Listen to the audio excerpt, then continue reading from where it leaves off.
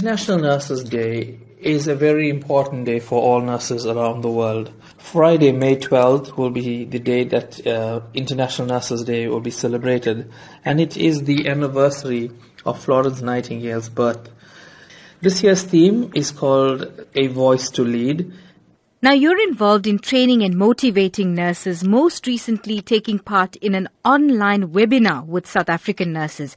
How does this take nursing to the next level? So basically it gave the nurses in South Africa to understand what's going on internationally, what's the international trend with regard to nursing. And it also gave them an opportunity to see what's the latest developments in the United Arab Emirates and other leading countries. I focused on coaching in the webinar because I believe it's an integral part of nursing for all categories, starting from the basic practical nurses leading up to the chief nursing officers.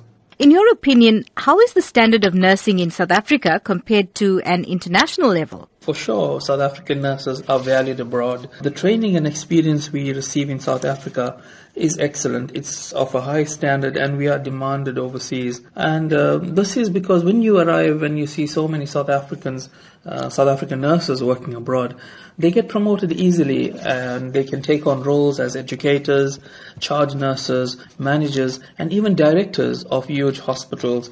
Can you tell me about the recent awards that you've received in your field of nursing? So I've been in the UAE for 10 years now, and I believe that I have made my mark here. Yes, I have received a lot of acknowledgements, but just a few to mention.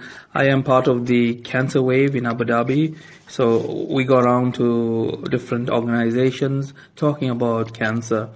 And the most recent one was the labor camps that I attended and spoke to the laborers about lung cancer, colon cancer. I've also been nominated by the Dubai Eye, it's a radio station, as the most caring person in the UAE, as one of the most caring people. And I was also acknowledged for my role during our JCIA accreditation at the hospital where I work. I think what most touched me the most was I was appreciated and thanked by the Sri Lankan community in Abu Dhabi because I led a clothes collection project during the floods in Sri Lanka.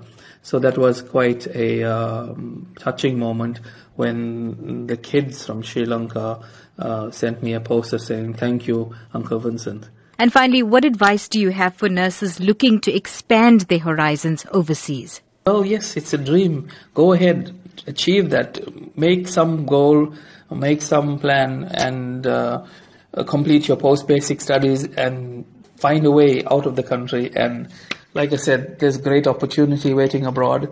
It's an opportunity for you to see what's been practiced internationally. And eventually one day you'll be able to take back to South Africa all that knowledge and experience. My advice, guys, go for it.